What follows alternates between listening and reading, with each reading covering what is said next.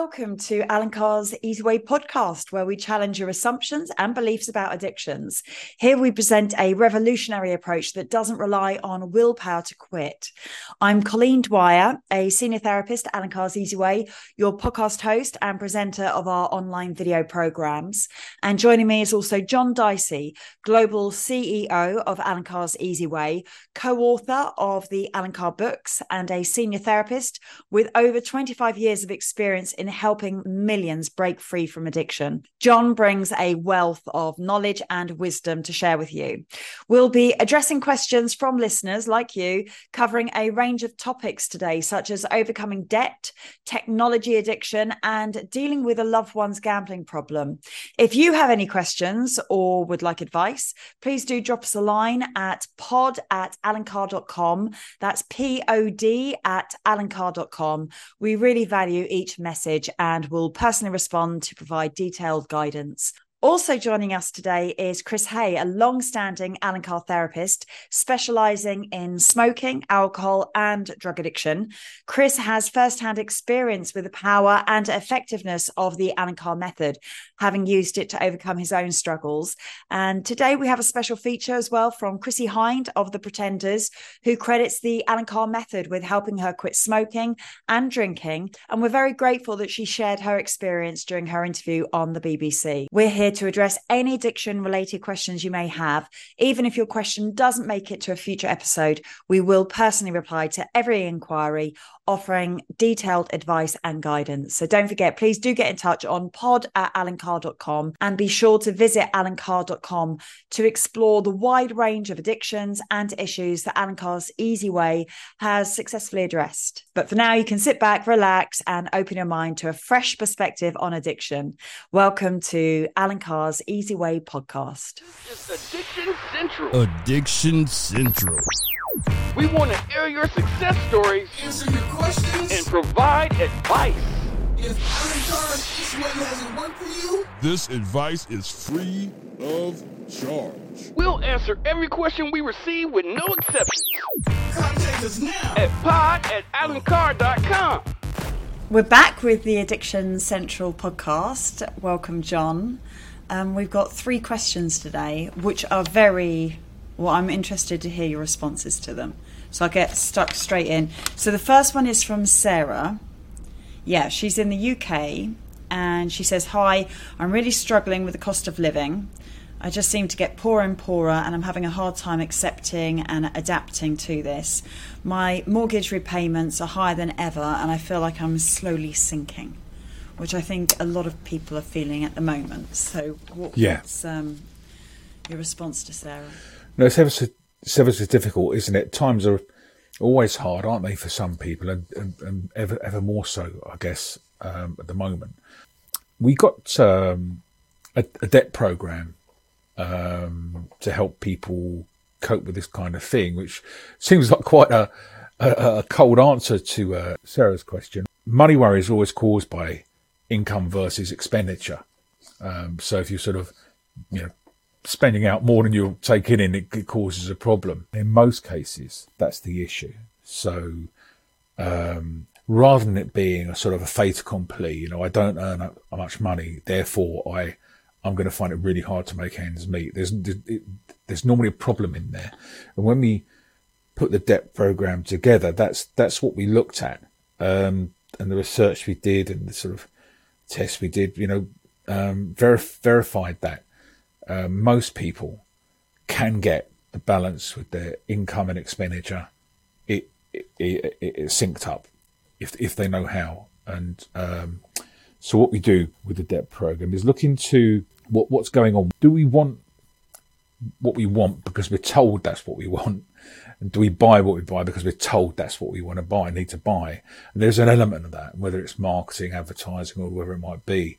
Just we're surrounded by it everywhere. It used to be bad enough when it was just sort of commercial TV, but now it's literally everywhere you go, whether it's on your phone or your laptop, or driving around the streets or walking around bus stops, all advertising everywhere. And there's so many people out there saying advertising, it doesn't work, but it really does. It's, unfortunately for companies, it's not something you can turn on straight away. But there's a massive machinery out there that spends its entire existence getting people to buy what they don't need, and invariably succeeding. So first off, is looking at what's going on. Where is the money you're spending being spent? What's provoking it? Looking at how, I guess, we've been brainwashed into this purchasing existence, whether it's by the banks or the credit card companies or the advertisers or the products or whatever. People are manipulated into thinking they can't be happy unless they're spending money.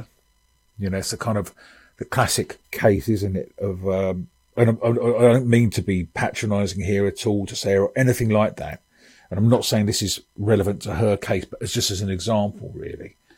Difference between going out for a slap-up lunch, which costs, I don't know, £40 a head or something, or £50 a head with your family, or, I don't know, making a picnic that costs, I don't know, £5, £10 or dollars. You know, you can get just as much joy out of both of those. And really looking into sort of which choices they make. So, as I said, I'm not saying that's relevant to Sarah at all, where there's some people out there who probably can't even afford a picnic. You know, times are very difficult. But as well as looking at why we think we get pleasure from spending money for spending money's sake, and this is whether it's related to food purchases or it's clothes buying, grocery shopping, anything really. There's a tendency for people to sort of, what's the saying, spend, really. So getting behind what triggers that spending and why we think it makes us feel good, and then kind of putting the brakes on it. So we're not suggesting you have to never spend any money again or whatever else, or always take the least expensive option, which actually sometimes can turn out to be the most expensive option. That's the other thing, is really developing skills in decision making on buying. So once we've got the mindset right, what's driving me to spend more than I've got coming in? And that's a debt spiral, isn't it? I remember being terribly in debt 30 odd years ago. Once you're in debt, it's just a downward journey. It's just this relentless feeling. You can't crawl your way out of it, and everything you do, you just get deeper and deeper in the mire. And that's where the program then switches from the mental process, getting the mental process right. So you're approaching, tackling your debt, not with a feeling of sort of hopelessness and desperation or sadness or embarrassment, but you approach it with a kind of a whole new attitude, with a spring in your step, because you understand this isn't the end of life as you know it in a gloomy way. It's the end of life as you know it, getting away from that kind of horrible sort of process of being in debt and spending and junk spending and whatever, into this brilliant, bright world of happiness, because there's no burden like the burden of debt. I think we've spoken in the past. We've all been in debt. We've all been in terrible debt. I mean, terrible debt does awful things to you. I remember how low it dragged me down, as I say, it's good 30 or more years ago. But it does have you thinking the unthinkable, the awful, awful situation. And picking people up from even that sort of situation to thinking, okay, this is it. I've hit rock bottom. The only way is up. And actually seeing that as you get higher and higher, it isn't the end of stuff. That's the end of anything apart from being miserable and gloomy and down in the dumps about it and saddled and burdened. So it's just having that new approach that actually this is a new beginning. This is I'm coming back. I'm getting back. Then the program shifts, as I say, about to say, into some really clear instructions, and practical instructions on what to do and how to do it. There are so many other organisations out there that do this, citizens advice bureaus, charities that help people kind of recover from from their debt. But we include some advice there as well. And it involves around stuff like, I'm just referring to some notes here. First off, measuring your spending and your income. It's something, it sounds so obvious, but most people don't do that, I think. And it is a case of just sitting down, getting a pen out, looking at the pay slips or whatever the income is, and what's going out, including debts or whatever else. And there's quite precise advice in the program. Creating a plan then to actually get the balance right between income and expenditure. It is possible to do that. You can do that. You just never give up. There are all kinds of things you can do about that. Reducing your spending is one thing. And that doesn't mean reducing the level of pleasure or enjoyment you have in life. But it does mean, really being mindful of what you're spending, when you're spending, or whatever, and making those decisions. And it's not, oh, look at it this way and do something less good is going to seem not so bad. It really is great. You can make a great day out, virtually spending no money at all, and come home and feel absolutely brilliant. You're not, I should stress this, you're not always doing that. It's not always about having no money. It's about getting the best value out of an occasion you possibly can on the least amount of money sometimes, just to recover. The plan also involves paying your debts or handling your debts, and all sorts of ways you can do that, and increasing your income, which is something some people just don't think about that very much. But there are all kinds of ways of doing that. So that's in a nutshell what we do, kind of a snapshot of what we do, and I hope I haven't made it sound too boring. I've got some comments here. I don't know, is it too boring for me to read these? Just a couple of people who have used the program and sort of their feedback. I think they'll probably go for it. Be able to say it better than I can. This is, I don't know where either of them are, but someone called Paul, someone called Linda. Paul watched the online video program. Linda read the book. And Paul says, the method addresses the real reason behind most people falling into debt. I was bankrupt for 10 years, after 10 years of living in debt, which spiraled out of control. Despite reading all the getting out of debt and how to get rich books out there, I was still struggling to control my spending. This method is about dealing with your overspending, and this is the real focus.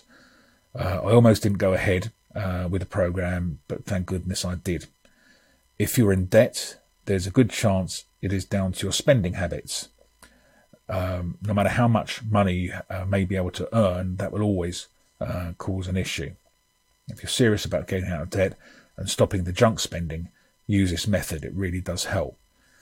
So Paul touches there on whether I was using the expression yet or not, but junk spending. It's like junk food. So junk food generally is nutritionally bankrupt.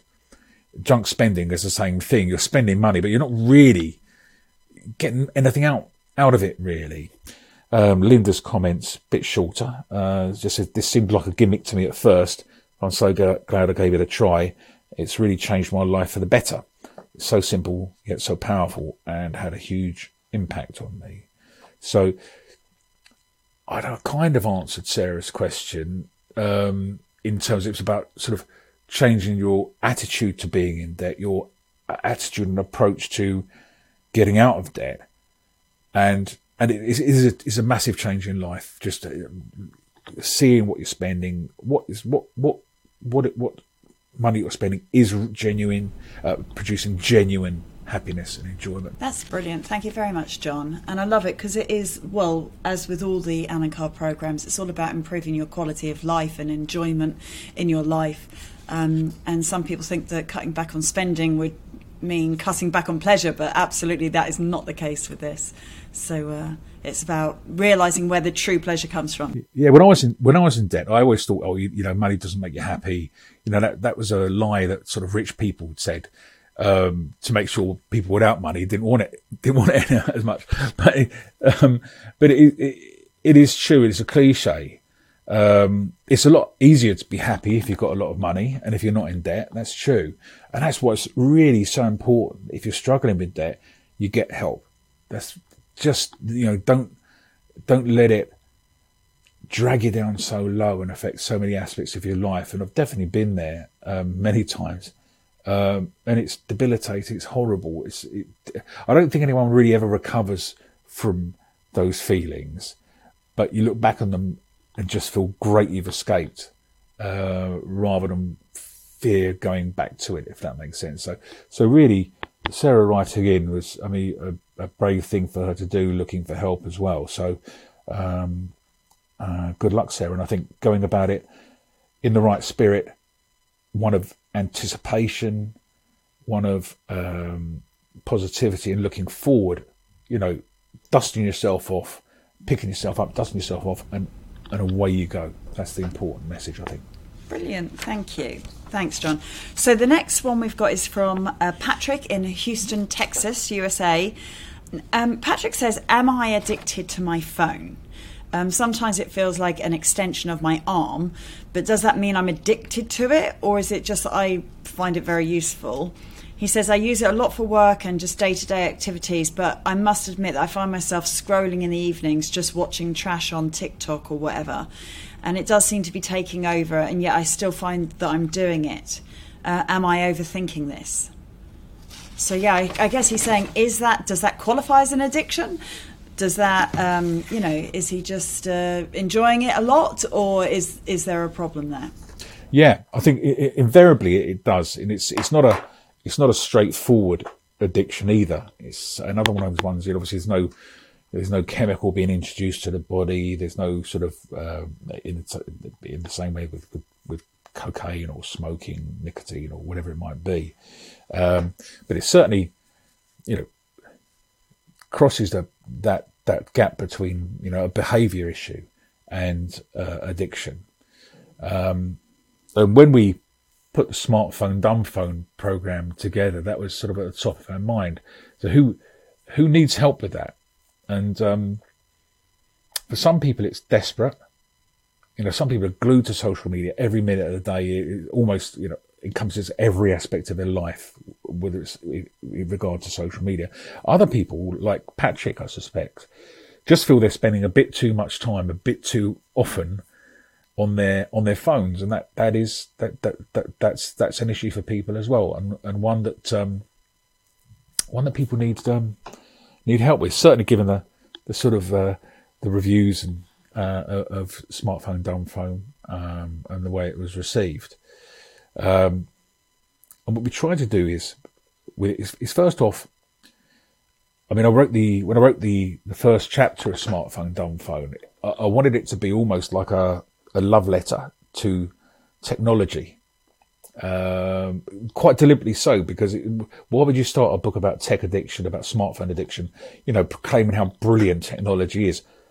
Well, just because it is. It's the most brilliant thing in the world. And we're doing now, stuff, and this little thin phone thing on my desk, which would have been science fiction 20 years ago. It's just extraordinary. So I think the reason I wrote that kind of love letter to technology was because smartphone use isn't a problem. Inappropriate smartphone use is a problem. So that is deciding again between which is appropriate, which isn't appropriate, which is problematic. A bit like the debt thing, what is appropriate spending, which is inappropriate spending. Appropriate spending is something that genuinely gives you pleasure. It's something you genuinely need. Inappropriate spending is something you don't really need. It doesn't really give any pleasure and is a quick hit kind of thing. So for example, it is incredibly useful to have Uber or Lyft or whatever, taxi service on your phone. It's honestly, I was thinking about this the other day. It's probably, I don't know how long it's been around, but it's probably 15 years ago. If you thought you could press a button on your phone and a minute later a car would pick you up, know your name, you wouldn't have to give them any money. It's all on the account. This is science fiction stuff, isn't it? Goodness knows what it's going to be like in another 5 or 10 years. And that's really, really useful. Being able to order groceries from your phone, that's really, really useful. So many maps. You know, I was in New York a few years ago, and I know New York pretty well. And once you understand the grid system, you're kind of all right. Anyway, you can get back to where you need to go. But I've gone down to near Chinatown, and when you go downtown, it all gets a bit sort of, the roads get mixed up and whatever else. And my phone died. And, I realised it's the first time I've been in New York since 1983 where I didn't have a phone, you know, that was going to show me the map and automatically if I'm away. And I just thought, well, that's weird. And it had to be one of these kind of candy store type places with all sorts of knickknacks they were selling or whatever. It literally, as I needed a map, there one was, you know, little tourist map that cost about $2 or something.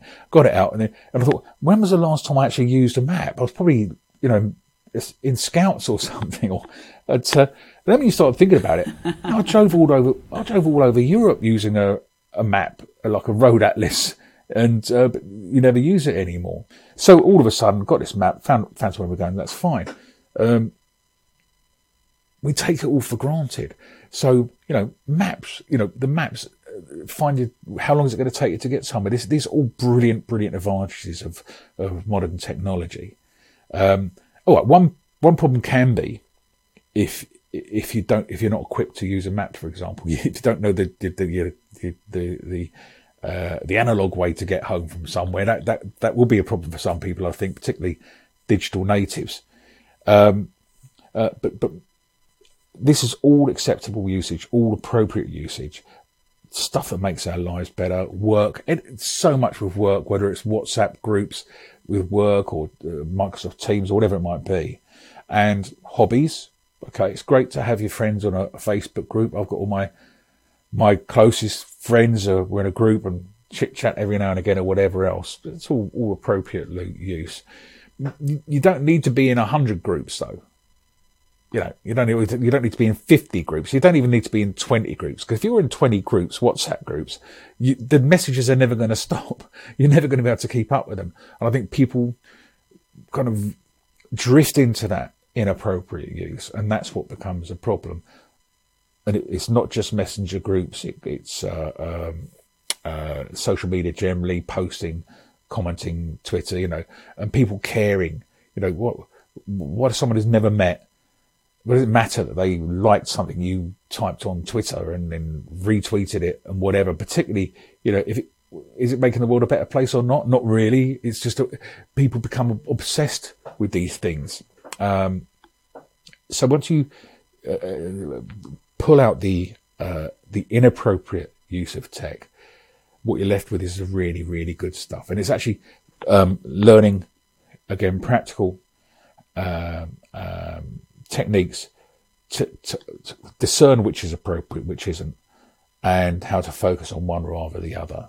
And again, not with the feeling of, I can't use my phone or I can't do this anymore, but actually this is freedom. This is genuine freedom. And it was funny when I was writing a program, I just sort of questioned myself as well, my own use of technology. And just on Saturday night, I just sort of put a movie on with my daughter and whatever, and I just turned my phone off and left it in the hallway. And it was like a different experience. I've seen millions of movies, I don't know, loved movies or whatever, but it had been years and years since I'd watched a movie without some alert coming through to my phone, distracting me for a minute, then going back to it. Oh, can we rewind it or whatever it might happen? So that's something I'll stick with now. You know, quite often do that.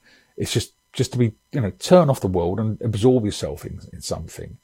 So, and it sounds that's where Patrick is at times, junk viewing as well, scrolling through TikTok or YouTube or whatever it might be.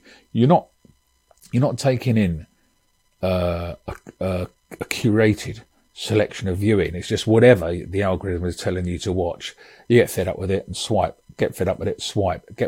That in itself creates incredible problems for people, just in terms of patience and what have you. So once you've divided tech use into those two categories, that which is beneficial to you and a good for you, and that which is the opposite, then you can focus on getting free and developing all the sort of strategies and tools to do that. So don't panic, Patrick. I think you're going to be fine, even if you were a heavy smartphone user or gamer. The smartphone dumb phone covers gaming as well. Even if you feel completely obsessed by it, you can get free, and you just have to follow some simple instructions, and you'll get there. Did I answer that question, Colleen? Yeah, I think comprehensively. I quite liked how you've differentiated between junk use and legitimate use. Addiction isn't always about you have to stop absolutely. In some of the cases, it's about establishing what is beneficial and useful and brings happiness and joy to your life, and what is just junk. I love tech, a bit like, what you were saying at the start, that there's so much benefit from it. I like using it, but I don't like it using me. So yeah, I don't have hordes of friends on Facebook or lots of groups. It's even with a school WhatsApp groups, it's just an onslaught. There's so much going on. I just have to mute them and stuff sometimes. No disrespect to those people, but it's just too much. It's just too much information and interruptions to your day. It's probably about 60-70% getting your head right, and the rest is practical advice. Well, how do you detach yourself from these groups? I've got some great advice in there about doing that, and actually you have a little look at it. Who is it you want to stay in touch with? Just let them know you want to stay in touch with them, but the group's got too much for you. So if they need to get in touch with you, they got your details. Anybody else, don't worry about it. They don't count. That's awful, doesn't it? But they genuinely don't. No, great stuff. Good luck, Patrick. Cool. And one more. We've got Kathy from England. And Kathy said that she quit smoking with Allen Carr's Easy Way 5 years ago, and she's very happy to be a non-smoker. And she said that she saw that the programme is used to treat gambling addiction, and she's very worried about her brother, who spends a lot of money on slot machines.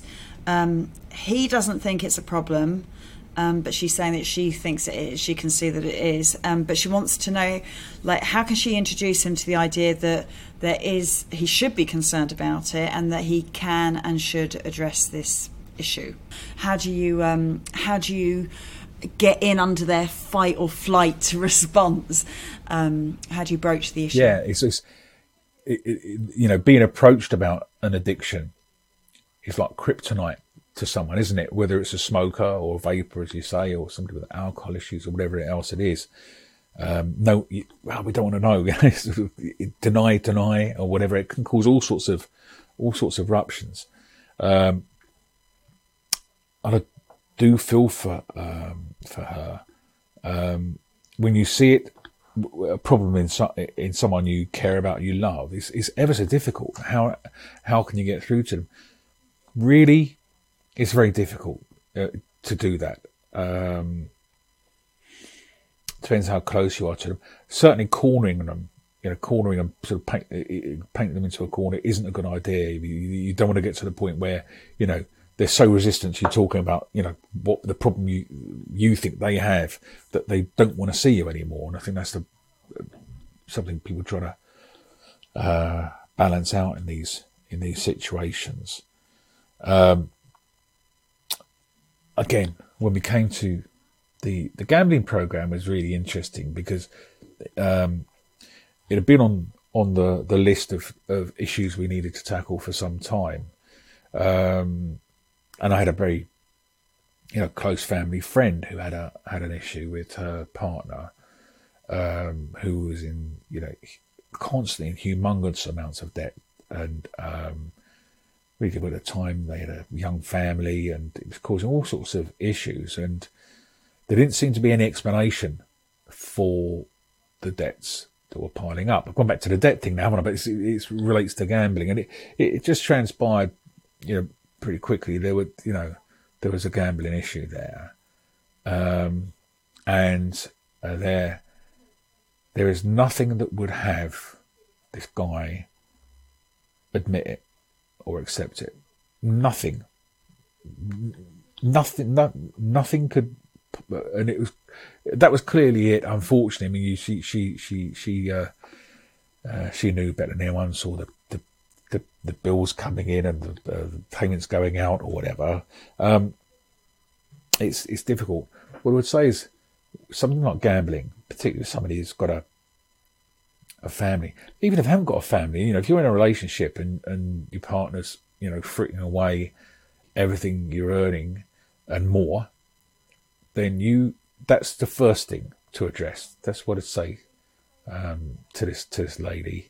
I think it's a brother, isn't it? So I mean, presumably they're not living in the same house, and he's not going to get her into debt anyway. But as if you've got a partner who has a gambling issue, you need to take action straight away.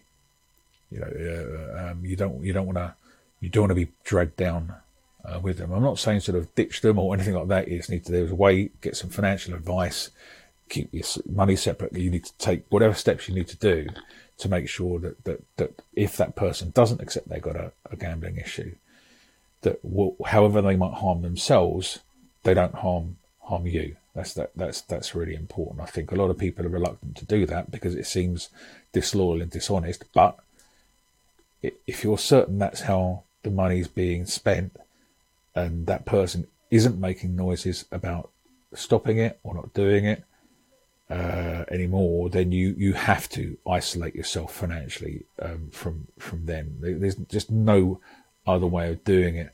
Now, the first thing to do, even if the person does acknowledge they have a gambling issue, the very first thing you do then, isolate yourself from them financially. I mean, that's just really, it's fairest for them. It gives them complete independence. It takes the pressure off you. It takes the pressure and guilt off them. I mean, people who gamble get weighed down by debt because of it and weigh their families down because of it, they feel awful. It's this huge burden. We think we were talking earlier, weren't we, about debt. The burden of debt is awful. The burden of debt created by gambling away, tens of thousands of pounds or dollars is huge. And when when your partner has to borrow money to pay the heating bills or the little gifts at Christmas for the kids because you spend it with the bookmakers or whatever it might be, this is tragic cases. So rule one: protect yourself. And it's rather like the on the airlines, they talk about the safety thing at the beginning. They say if the oxygen cuts out, these masks come down. Make sure you put yours on first before you put your child's on, because then you can't. If you pass out, you can't help them. It's very much like that. It's the same as that. By becoming independent, by having that sort of firewall between your finances and theirs, you're helping them immensely. And then I think with this lady's brother, I'd say buy a copy of the book, put a handwritten note in it, and just say, look, I love you. I'm really worried about you. I know you don't think I have a problem. If you do, this is a really good book to read. Nothing to lose. If you don't read it, no problem. But if you do read it, I'll be really happy and gift that there. I think that's about all you can do. If you do something with love, then generally you won't alienate the person. But what you can't do is every time you see him, are you doing this? Finger pointing, that kind of thing. Do you think Kathy would benefit from reading the book before she gave it to him with a little note? It might be useful, yeah. I mean, I should actually say that the family friend, I was about to sort of suggest, talk to other people in a similar position. And I think there are a couple of organisations like that for families of gamblers. I tried to get in touch with, I think it was Gamblers Anonymous, who I'm sure do brilliant stuff for this particular family friend, because I thought, well, if there's a meeting, I can approach him and offer to take him along, and honestly, it was so difficult to get through to somebody at the time, and I'm not slating Gamblers Anonymous at all, but it was just I just felt so hopeless once I spoke to somebody there that it was inconceivable to me that there was a way to help him there, and there's not much help out there for gamblers. The help that is there is pretty much funded by the gambling industry, kind of voluntary thing, and it's manipulated by them, and even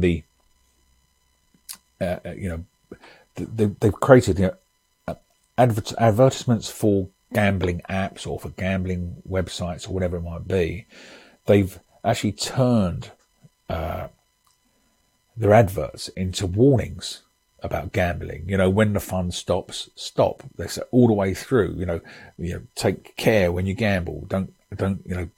Never. The actual warnings are as prominent as the product they're trying to pitch, which goes back to the old days of the tobacco industry. Do you remember? Yeah, when they first had to put the warnings on the packets.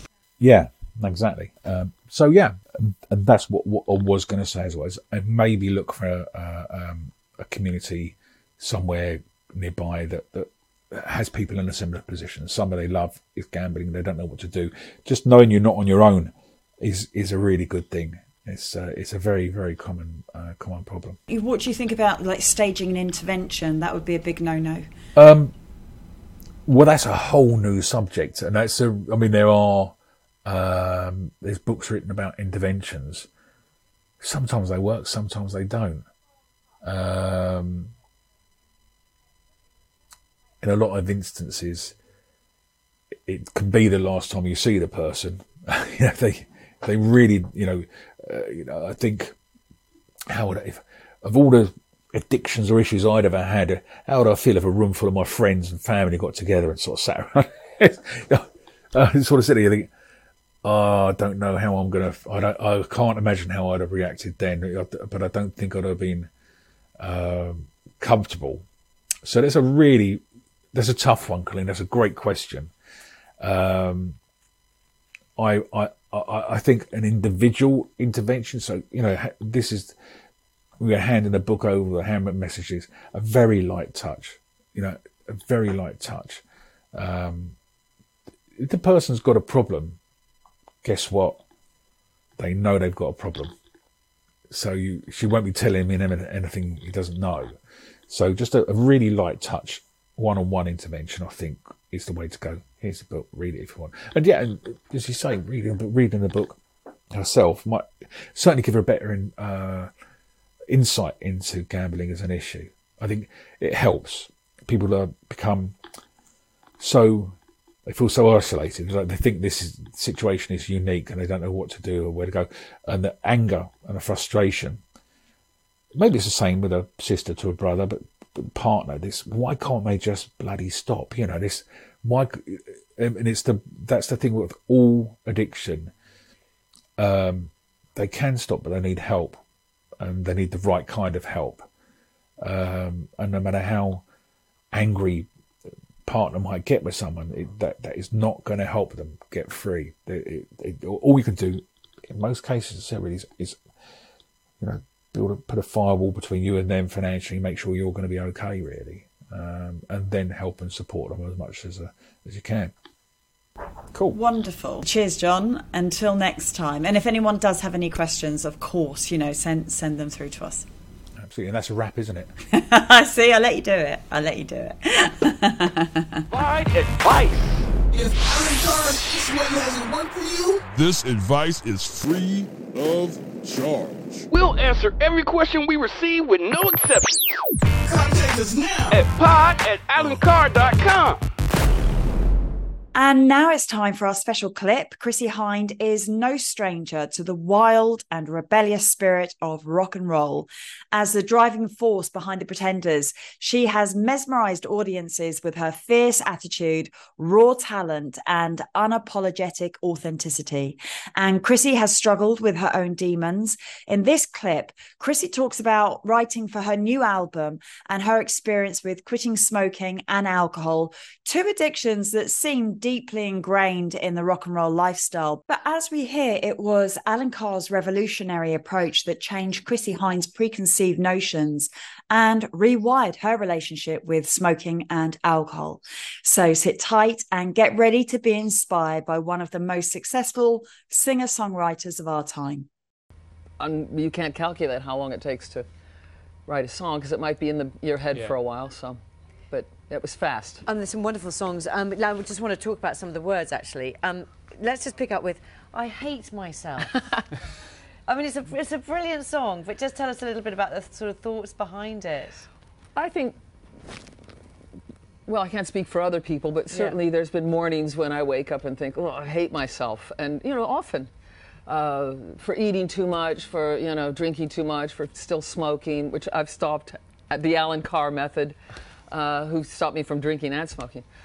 And he has one on not eating too much, but that's not really my problem. But, it's just a common thing to think. Don't you ever look in the mirror and think, why did I say that? I hate myself. Yep. So, I mean, it's not... And then I go on stage and do it, and people are going, no, we don't hate you. And I'm like, no, don't take it too literally. Yeah, it's not exactly... The words are really, are kind of... they're not upsetting, but, but the song is kind of more optimistic than that, actually, isn't it? It is. Well, it's saying, on Judgment Day, when I make my way down to, other places, I hope I'm not judged too badly.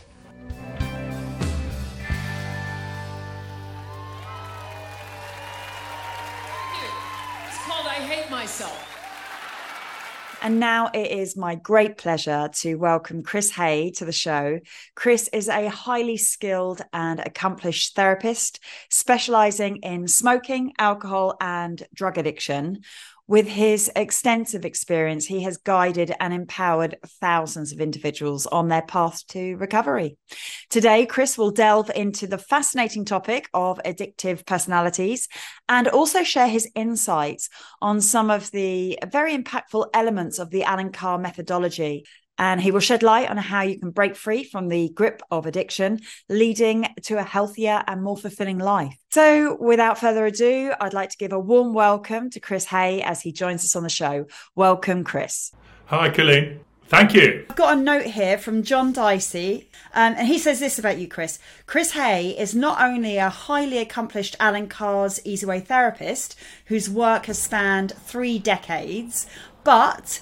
also, he possesses a brilliant mind, which has been brought to bear with dedication, finesse, and potency to help apply the method to a wide variety of addictions and issues.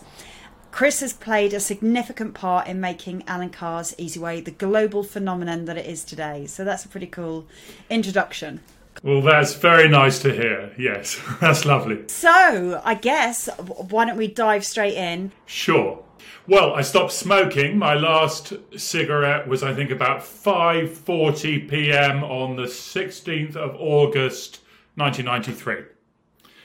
And I had practically taken a degree in Alan's book, and it was all making sense to me, I was telling all my friends how great it was with a cigarette on the go in my hand. I thought I better get along to a session. I think I was probably one of the last people lucky enough to have seen Alan himself, and it just absolutely clicked, and there was just no desire to smoke from there on in. And you've never looked back since. And then what made you want to become a therapist, to get more involved?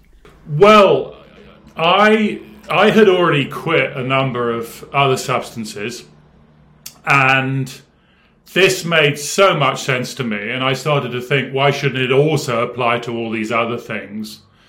So I just became very interested in this, and this was the start of an ongoing fascinating conversation with Alan. Became very interested in this area applied to alcohol and other drugs and so on. And so I got involved developing the method for alcohol and other drugs. And the rest is history, as they say. What was your history then with alcohol, and how did you quit that? I basically walked into a meeting, a 12-step meeting. It was the 10th of November 1990. All these dates are firmly etched on my mind. And I just knew that I had a very serious problem with booze. The feeling was that, I was gonna go insane and die if I kept drinking, And I walked into this meeting.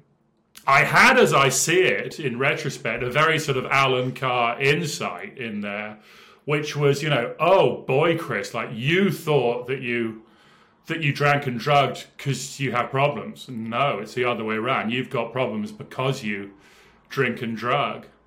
And that did it. I was very, very lucky. I never drank or drugged again, but I became very dependent on the fellowships. And the insight for me when I stopped smoking with Allen is, why shouldn't all this stuff apply to everything else? Can I just not be a drinker anymore? Do I need to define myself in those terms any longer? Or am I just someone who just doesn't drink or drug, much like a vegetarian doesn't eat meat? A vegetarian doesn't need to attend meetings for the rest of their life to remain one. They just get on with the business of not eating meat. So that was the kind of insight that I had, if you like. Yeah. I don't have much of an insight into AA and the 12-step fellowship and stuff, but what's the score with that? You're meant to go every week, are you? You're encouraged to go an awful lot. Some would say every day, or 5 times a week. And for me, the crux of it is this idea that you can be born an alcoholic or born already an addict, just sort of waiting to happen, as it were, and that you need to attend meetings to sort of, as it were, almost cheat your own nature. It's your nature to drink or drug, and by attending these meetings, you can, as it were, cheat your nature. Now, what I saw with nicotine was that, it was the drug that was addictive, not my personality. Of course, some people take much more of the drug than others. But I saw that, I didn't need ongoing smoking sessions.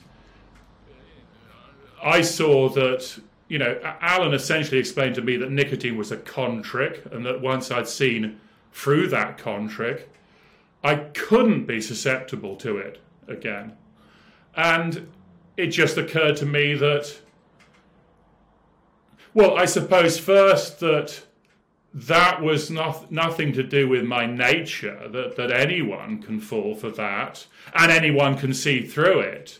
So it wasn't really anything to do with having an addictive personality, and like the idea that I was born a smoker before I ever smoked would seem absurd. So I just basically started to think, why shouldn't these same principles apply to any and all other drugs? So at the time, Allen was only doing the smoking seminars and the weight seminars, and then you helped to develop the application of the method to alcohol and then other drugs as well, did you? I did, yes. Initially the alcohol, and I helped Allen with the alcohol books, and indeed, as you say, developing the method for sessions. Yes, and absolutely loved it. It was a very, very happy period of my life interacting with Allen with that, and trying out different approaches and coming up with a method that enables people just to leave alcohol behind or to leave drugs behind and move on with their lives. Was it just a case really of taking the existing smoking kind of content and basically just replacing the word smoking with alcohol? No, no, it wasn't. As I see it, one of the central sort of Allen Carr analogies that almost sums up the whole illusion about drugs in general is this cream analogy, the idea of an ointment that appears to relieve the very rash that it creates. And it seems to me that that works very well for smoking if you see the rash as the craving, desire for a cigarette and or the withdrawal.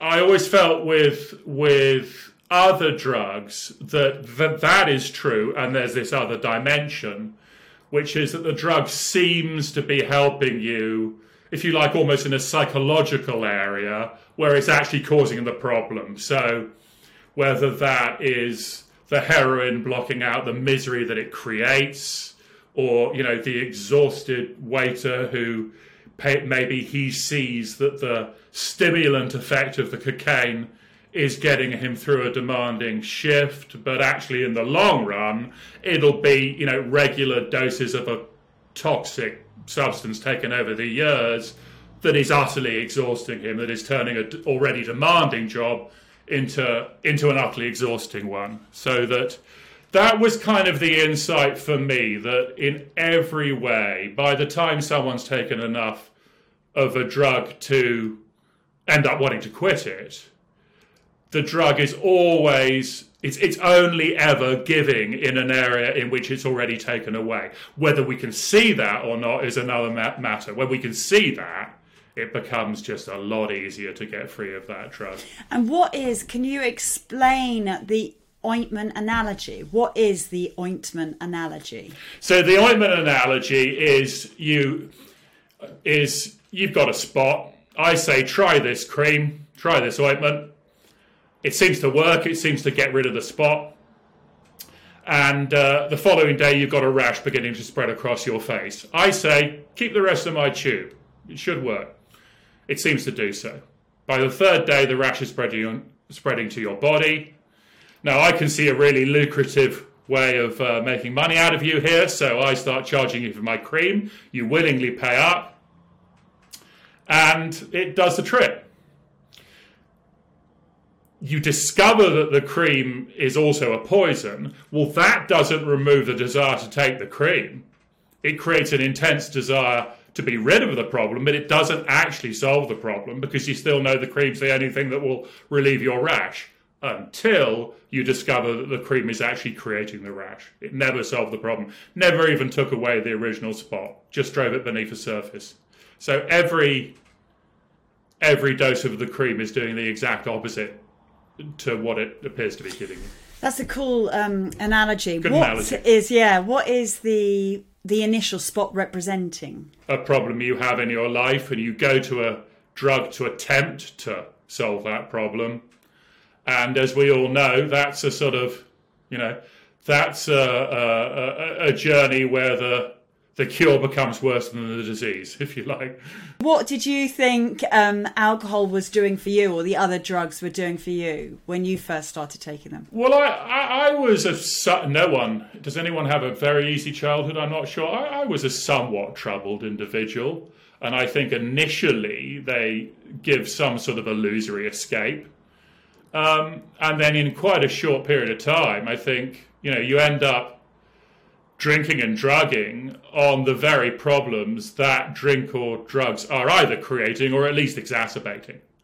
The trouble is we can't always see that. That's why we need. That's why people need to talk to people like me and you. What are the people like that usually come along to your seminars? They are as varied as the human race, I would say. One thing that I don't necessarily agree with about the 12-step approach is that there's a sort of innately addictive personality. I think that some people are more addictive than others, but I don't think there's any such thing as a completely non-addictive personality. So I would, anyone who takes heroin can get hooked on it, right? Heroin is an addictive substance. So I don't think there's really a type. The only thing I would say is that, contrary to the popular belief, so often addicts are very intelligent, extremely capable people with a lot of drive. There's a line in one of the Trainspotting movies where Renton, the protagonist, says, people think this is a DOS. Like people think this is easy, being an addict. It's not. It's like a full-time business. And Of course, one of the other analogies we use is that your addiction isn't really you, in contrast to what 12-step fellowships say, that it isn't an integral part of you. It's like a monster that gets hold of you, but is actually a freeloader. On the real you is actually an imposter. But it uses your brain and it uses your drive. So if you've got a lot of drive and a lot of brain power, you can either let that work against you, and you can deploy the same kind of native cunning and so on, so forth, in seeing through the scam, the trick, and getting free of it. So I guess if you're gonna be an addict, being bright might not exactly serve you well at first, but you can use those resources for good or ill, and maybe in the long term you can use your smarts to get free of addiction, just as you kind of, it might have been the thing that accelerated you down the trap faster than the next guy in the first place. Make sense? Yeah. And do you see people like from all over the world? Because you do one-to-one, like online seminars, don't you, with people taking certain drugs? Yes, one-to-one, people from all over the world, online, in person, group sessions, one-to-ones. What are the kind of drugs that people are seeking help with at the moment? Cocaine, a lot of cocaine. There seems to be a bit of not quite a pandemic, but certainly an epidemic of cocaine use at the moment. Cannabis, heroin. Quite a lot of people I'm seeing where they will start using a drug for kind of bona fide medical reasons, and then it becomes, so-called recreational, or it becomes, the drug has outlived its medical usefulness and is, still hanging around. So, we help people with that. And fentanyl and God knows what, yes. Yes, so, no, I see quite a lot of people for that sort of thing. Absolutely. Codeine. It's outrageous that you can buy codeine over a counter in England, whereas there are some countries where if you even prescribe it as a doctor, you can be struck off. It seems incredible that this opiate is available over the counter in Boots, but there you go. Does come with a warning, right? 3 days use, then you might become addicted. Comes with a warning, but that's never stopped me. It encouraged you, if nothing else. Oh yeah, absolutely, all part of the appeal, yes. So if you don't mind me being personal, and you don't have to answer this, but what drugs then did you take? Did you take all of those kinds of drugs? To be honest, the one that was the worst for me was the legal one, alcohol. I mean, that absolutely brought me to my knees. But, yeah, I don't know. I kind of feel a bit like Marlon Brando in The Wild One. What are you rebelling against? And he says, what do you got? I was like, what do you got? I pretty much, I did take anything that was ever offered to me. I was, that kind of guy, I guess. Are people quite incredulous when they come along to you to begin with, that the idea that they can be completely free of this drug after just doing one seminar? Sometimes, but so many of them have friends who have already experienced that. So the vast majority of people we see are coming on the recommendation of someone who's experienced just that. They're sometimes a little incredulous. I think the idea that you can do that in just a few hours, it kind of goes against our culture, the way we think about drugs in this society. But I would say, what is the main impediment to quitting a drug in a few hours? The belief that it can't be done in a few hours. Why shouldn't it be? If you become a vegetarian, you do it in a moment. There's a phrase I quite like: recovery is an event, not a process. So, if you're going to stub out a cigarette, how long does it take to do that? A few seconds. Now, people might think, well, cigarettes are different from meat, vegetarianism, But ultimately, whether it's a drug or not, if you have a changed mindset about that thing, why shouldn't it just take a couple of hours? How long does it take to see through any other scam? It's not really a function of time, it's a function of some people, of course, like smoke, the world of nicotine is famous for some people who haven't had a smoked a cigarette in 30 years and are still saying, well, I could kill for one after every meal. And other people just have an epiphany and, it's over and done with for good, like it was for Alan. I suppose that, like, the solutions for those drugs is usually... like a rehab for a prolonged period of time, or this AA 12-step thing where you say, you have to keep going back regularly, maybe for the rest of your life, right? And that's why I suppose this, it just takes one seminar one day and then you're completely free. That really does fly in the face of the established understanding of addiction. So it's heartening to know that that's not a big resistance that you get from clients that come along. What would you say is a big resistance or one of the big resistances? Yeah, well, I would say essentially the cream and the rash gets to the nub of it. To a cream user, because the rash is there when they're not using the ointment, it so looks like the ointment helps. Just because of the timing of it. So it's, if and I always kind of see, like, in that analogy, the rash would be both the withdrawal and the craving and the mess your life might be in as a result of the drugs. So you get your bit of sort of, like your little bit of tawdry escapism when you take the drugs, but it's giving you escape from the very reality that it's poisoning. So that literally the timing of it, the fact that it works that way around, what Alan used to call the sort of back to frontness of addiction, the fact that, I'm gagging for a cigarette when I'm not smoking one, and then, you see, so it looks so like a pleasure, but ultimately that's illusory. You wouldn't put on tight shoes just to make it nice when you take them off. And I think with mind-altering drugs, this extra dimension that the drug does have a mind-altering effect. What people find hard to see is that effect looks precious precisely because the drug has done the opposite to them in the long run. So the exhausted waiter, he sees the coke as getting him through the long night. He doesn't see it as causing his utter exhaustion in the first place. He sees his job as doing that. Well, he's got it the wrong way around. Although his job might be doing that a little bit, right? Yeah, no, sure. Yeah, absolutely. So his job might be almost like a spot that the cream turns into a rash. He's much better off having a smoothie and getting 8 hours sleep and, resting up. Quite often, like, people equate drinking and drugging and stuff with fun times and celebration and enjoyment. And I wonder whether they're fearful that when they quit, that somehow life's going to be a bit duller and a bit less of a sense of abandonment when they go out with their mates. And they are fearful of that. And to me, a lot of that is a bit like let's say a footballer has played a really good game when she's wearing some socks.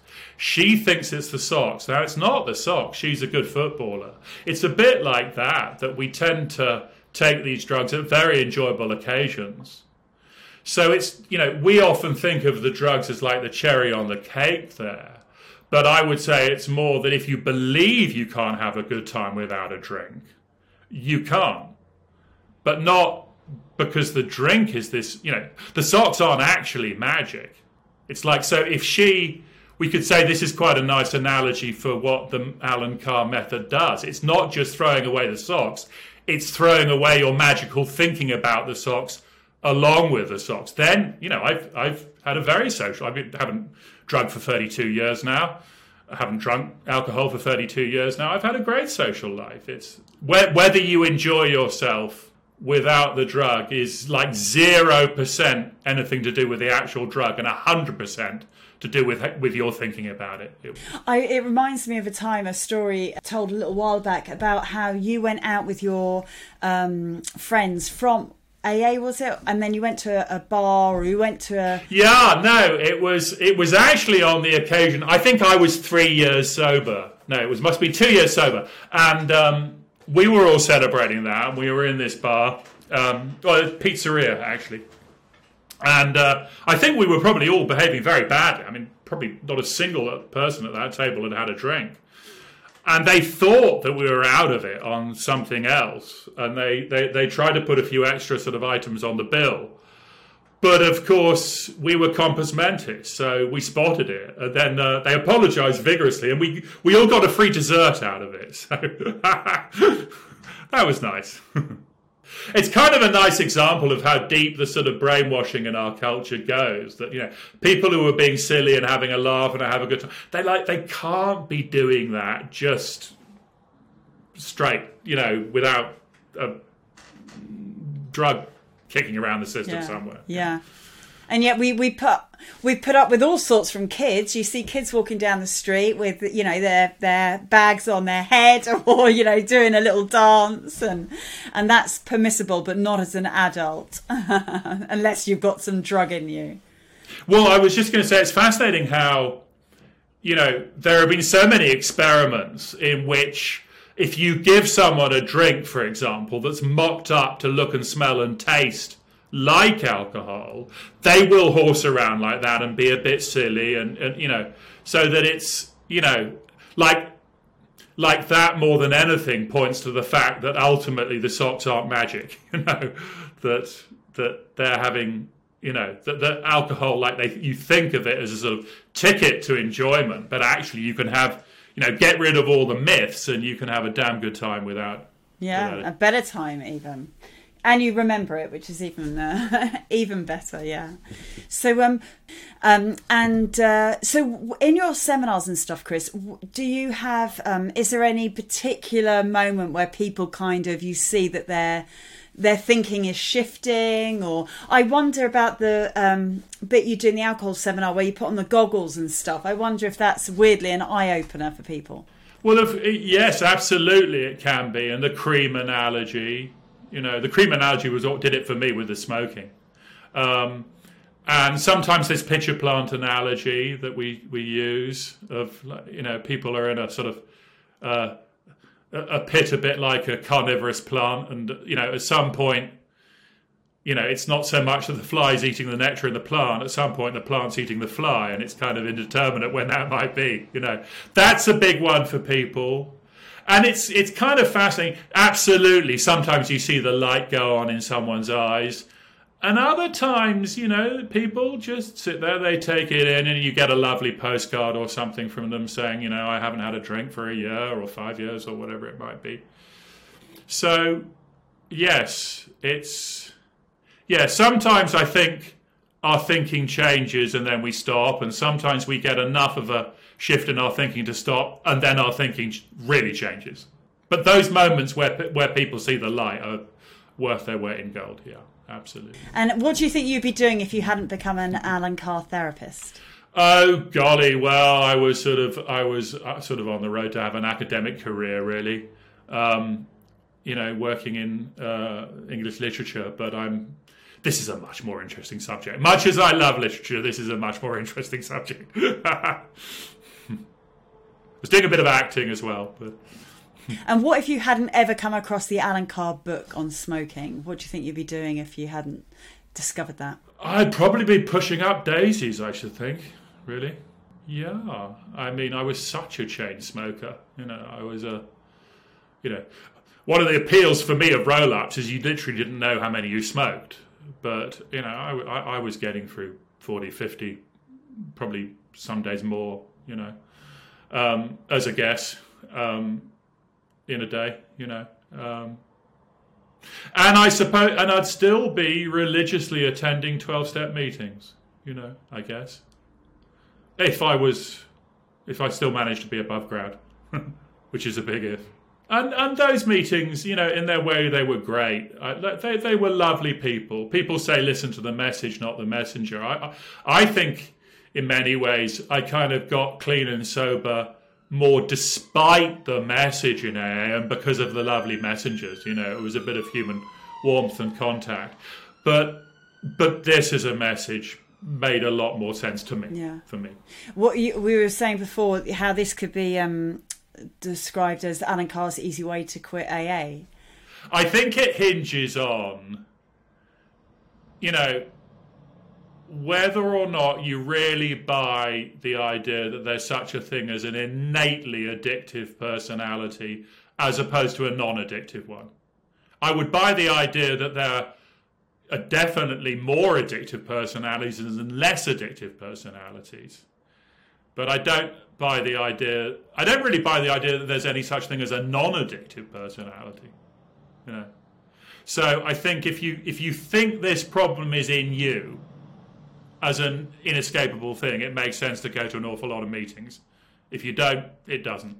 Once I'd read Alan's book and attended the seminar and stuff, what I understood about the addictive personality thing is that there are maybe like personality types, like where the individual is quite a determined and intelligent and, you know, forthright, stubborn kind of character. And because of those traits, they might fall harder and faster into the trap. But so those are good traits, but it's just that they're tripping you up when it comes to addiction, perhaps. So in a sense, an addictive personality actually is a compliment, rather than a disparaging kind of, oh, you're a weak individual. I think there's a lot of truth in what Alan used to say, and that, you know, smart, bright, dynamic people tend to slide faster down the pitcher plant, because if you're smart, you'll have a smart monster. It looks more like a matter of how you deploy those resources. You know, that you can use it to get further and further into the pitcher plant, or you can use those resources to get free. You know, so I definitely think that there's such a thing as a more addictive personality, but in contrast to a less addictive personality, not in contrast to a non-addictive personality. The latter seems to me just nonsense. I'd love to meet a non-addictive personality. I've never met one to date. And what about like if people come off alcohol and stuff? Because I've heard that if people come off, it's said in some places that if people come off alcohol quickly, that it might actually really damage them or kill them even. I did nearly 3 years in AA, and as a loyal member, and I did 5 or 6 meetings a week.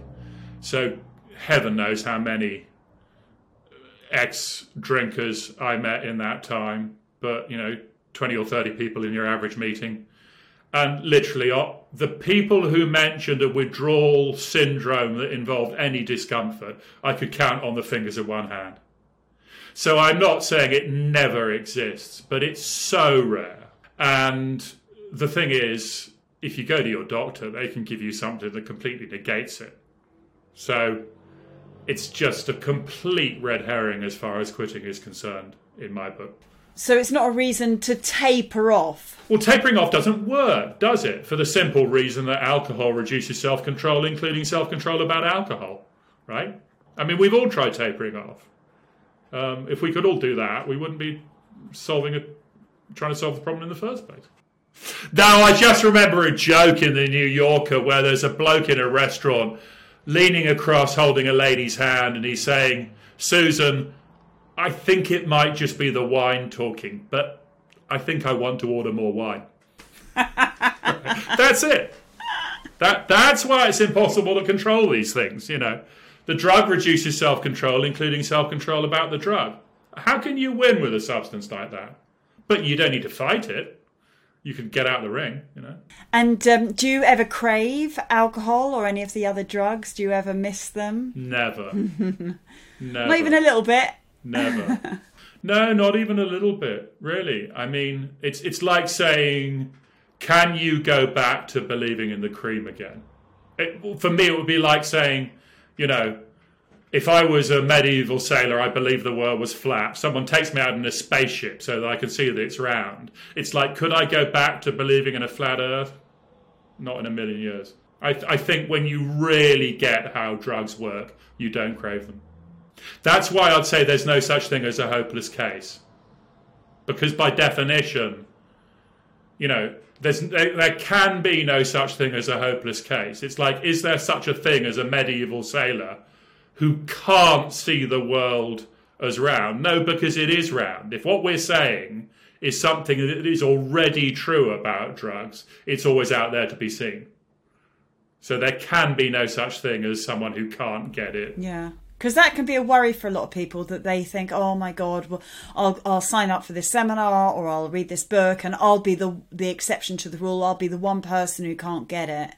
But you don't believe that there's any such... I've had people feel they were a hopeless case. But there can be no such thing as far as I see it, because if what we're saying is true about nicotine and alcohol and these other drugs, then if something is true, it's always out there to be seen. If the world is really flat, if the world is really round but looks flat, the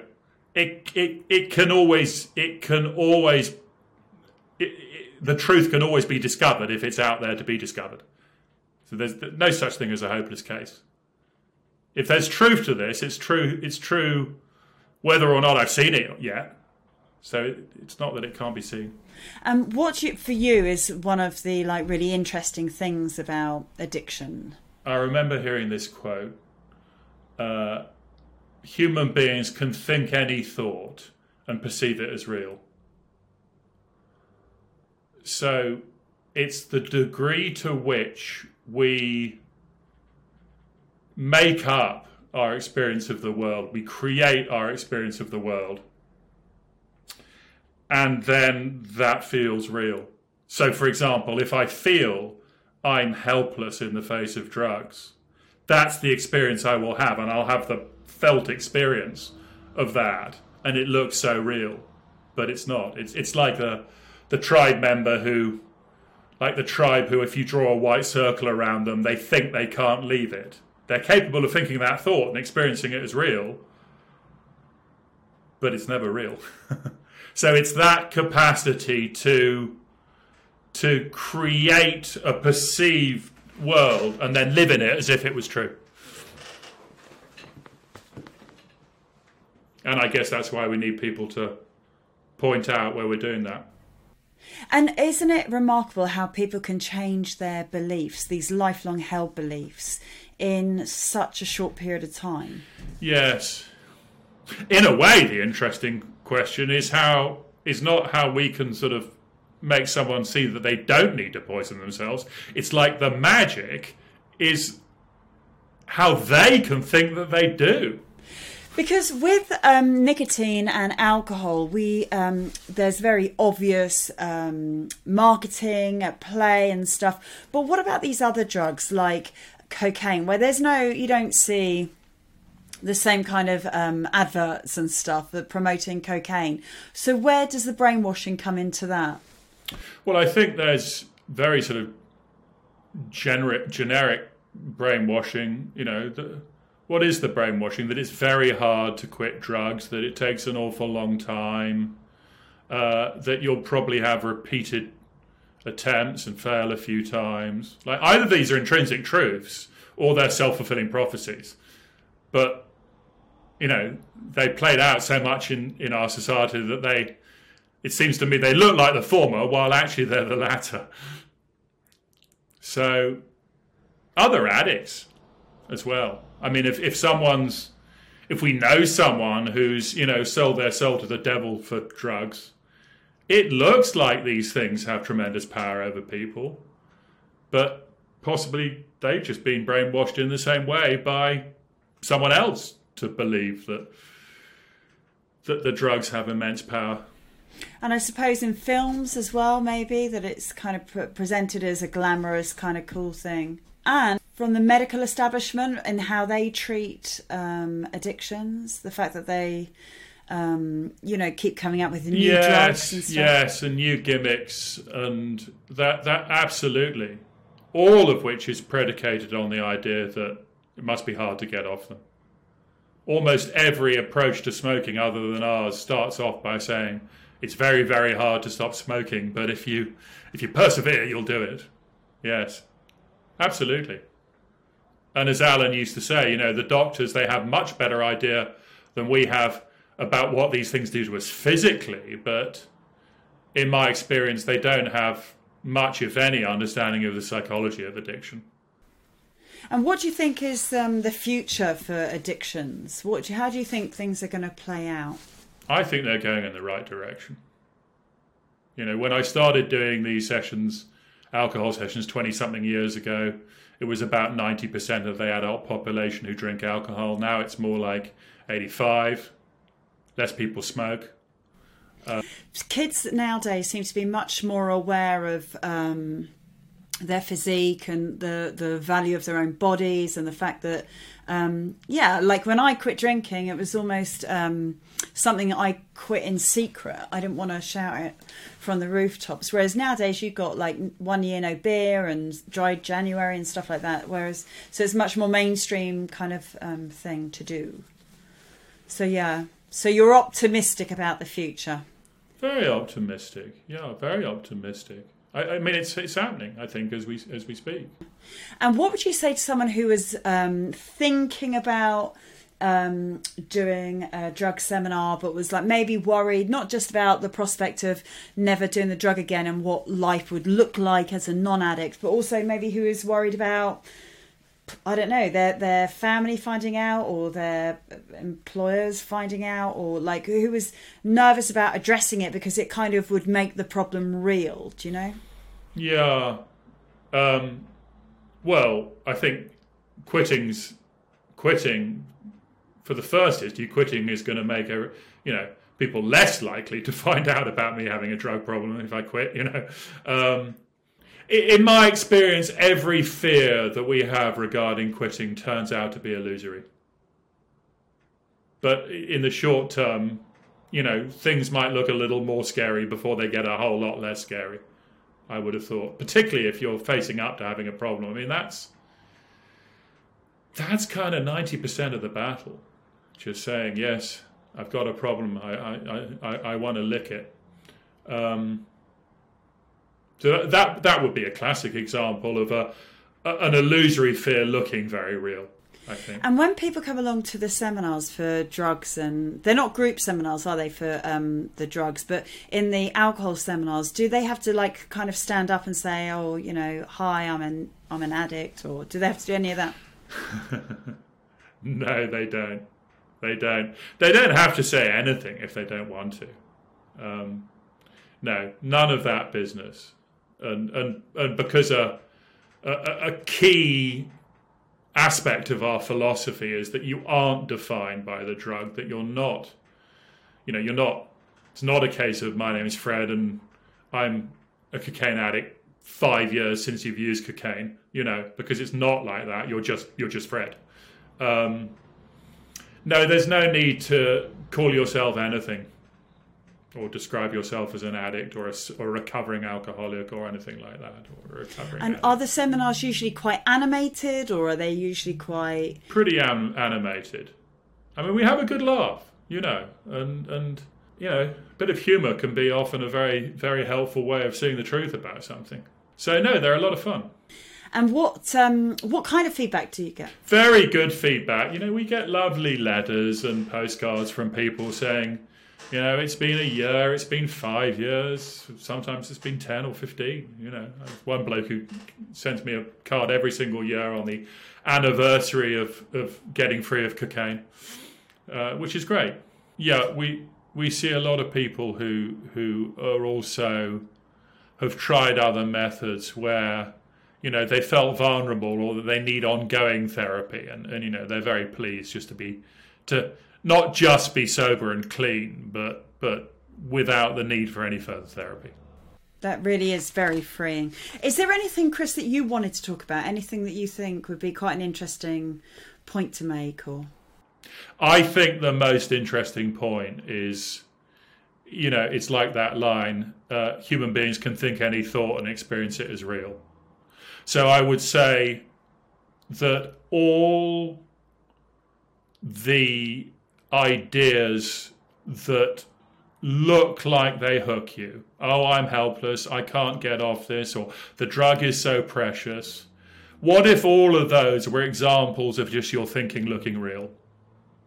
Well, we can help you to question your thinking so that it doesn't look so real anymore.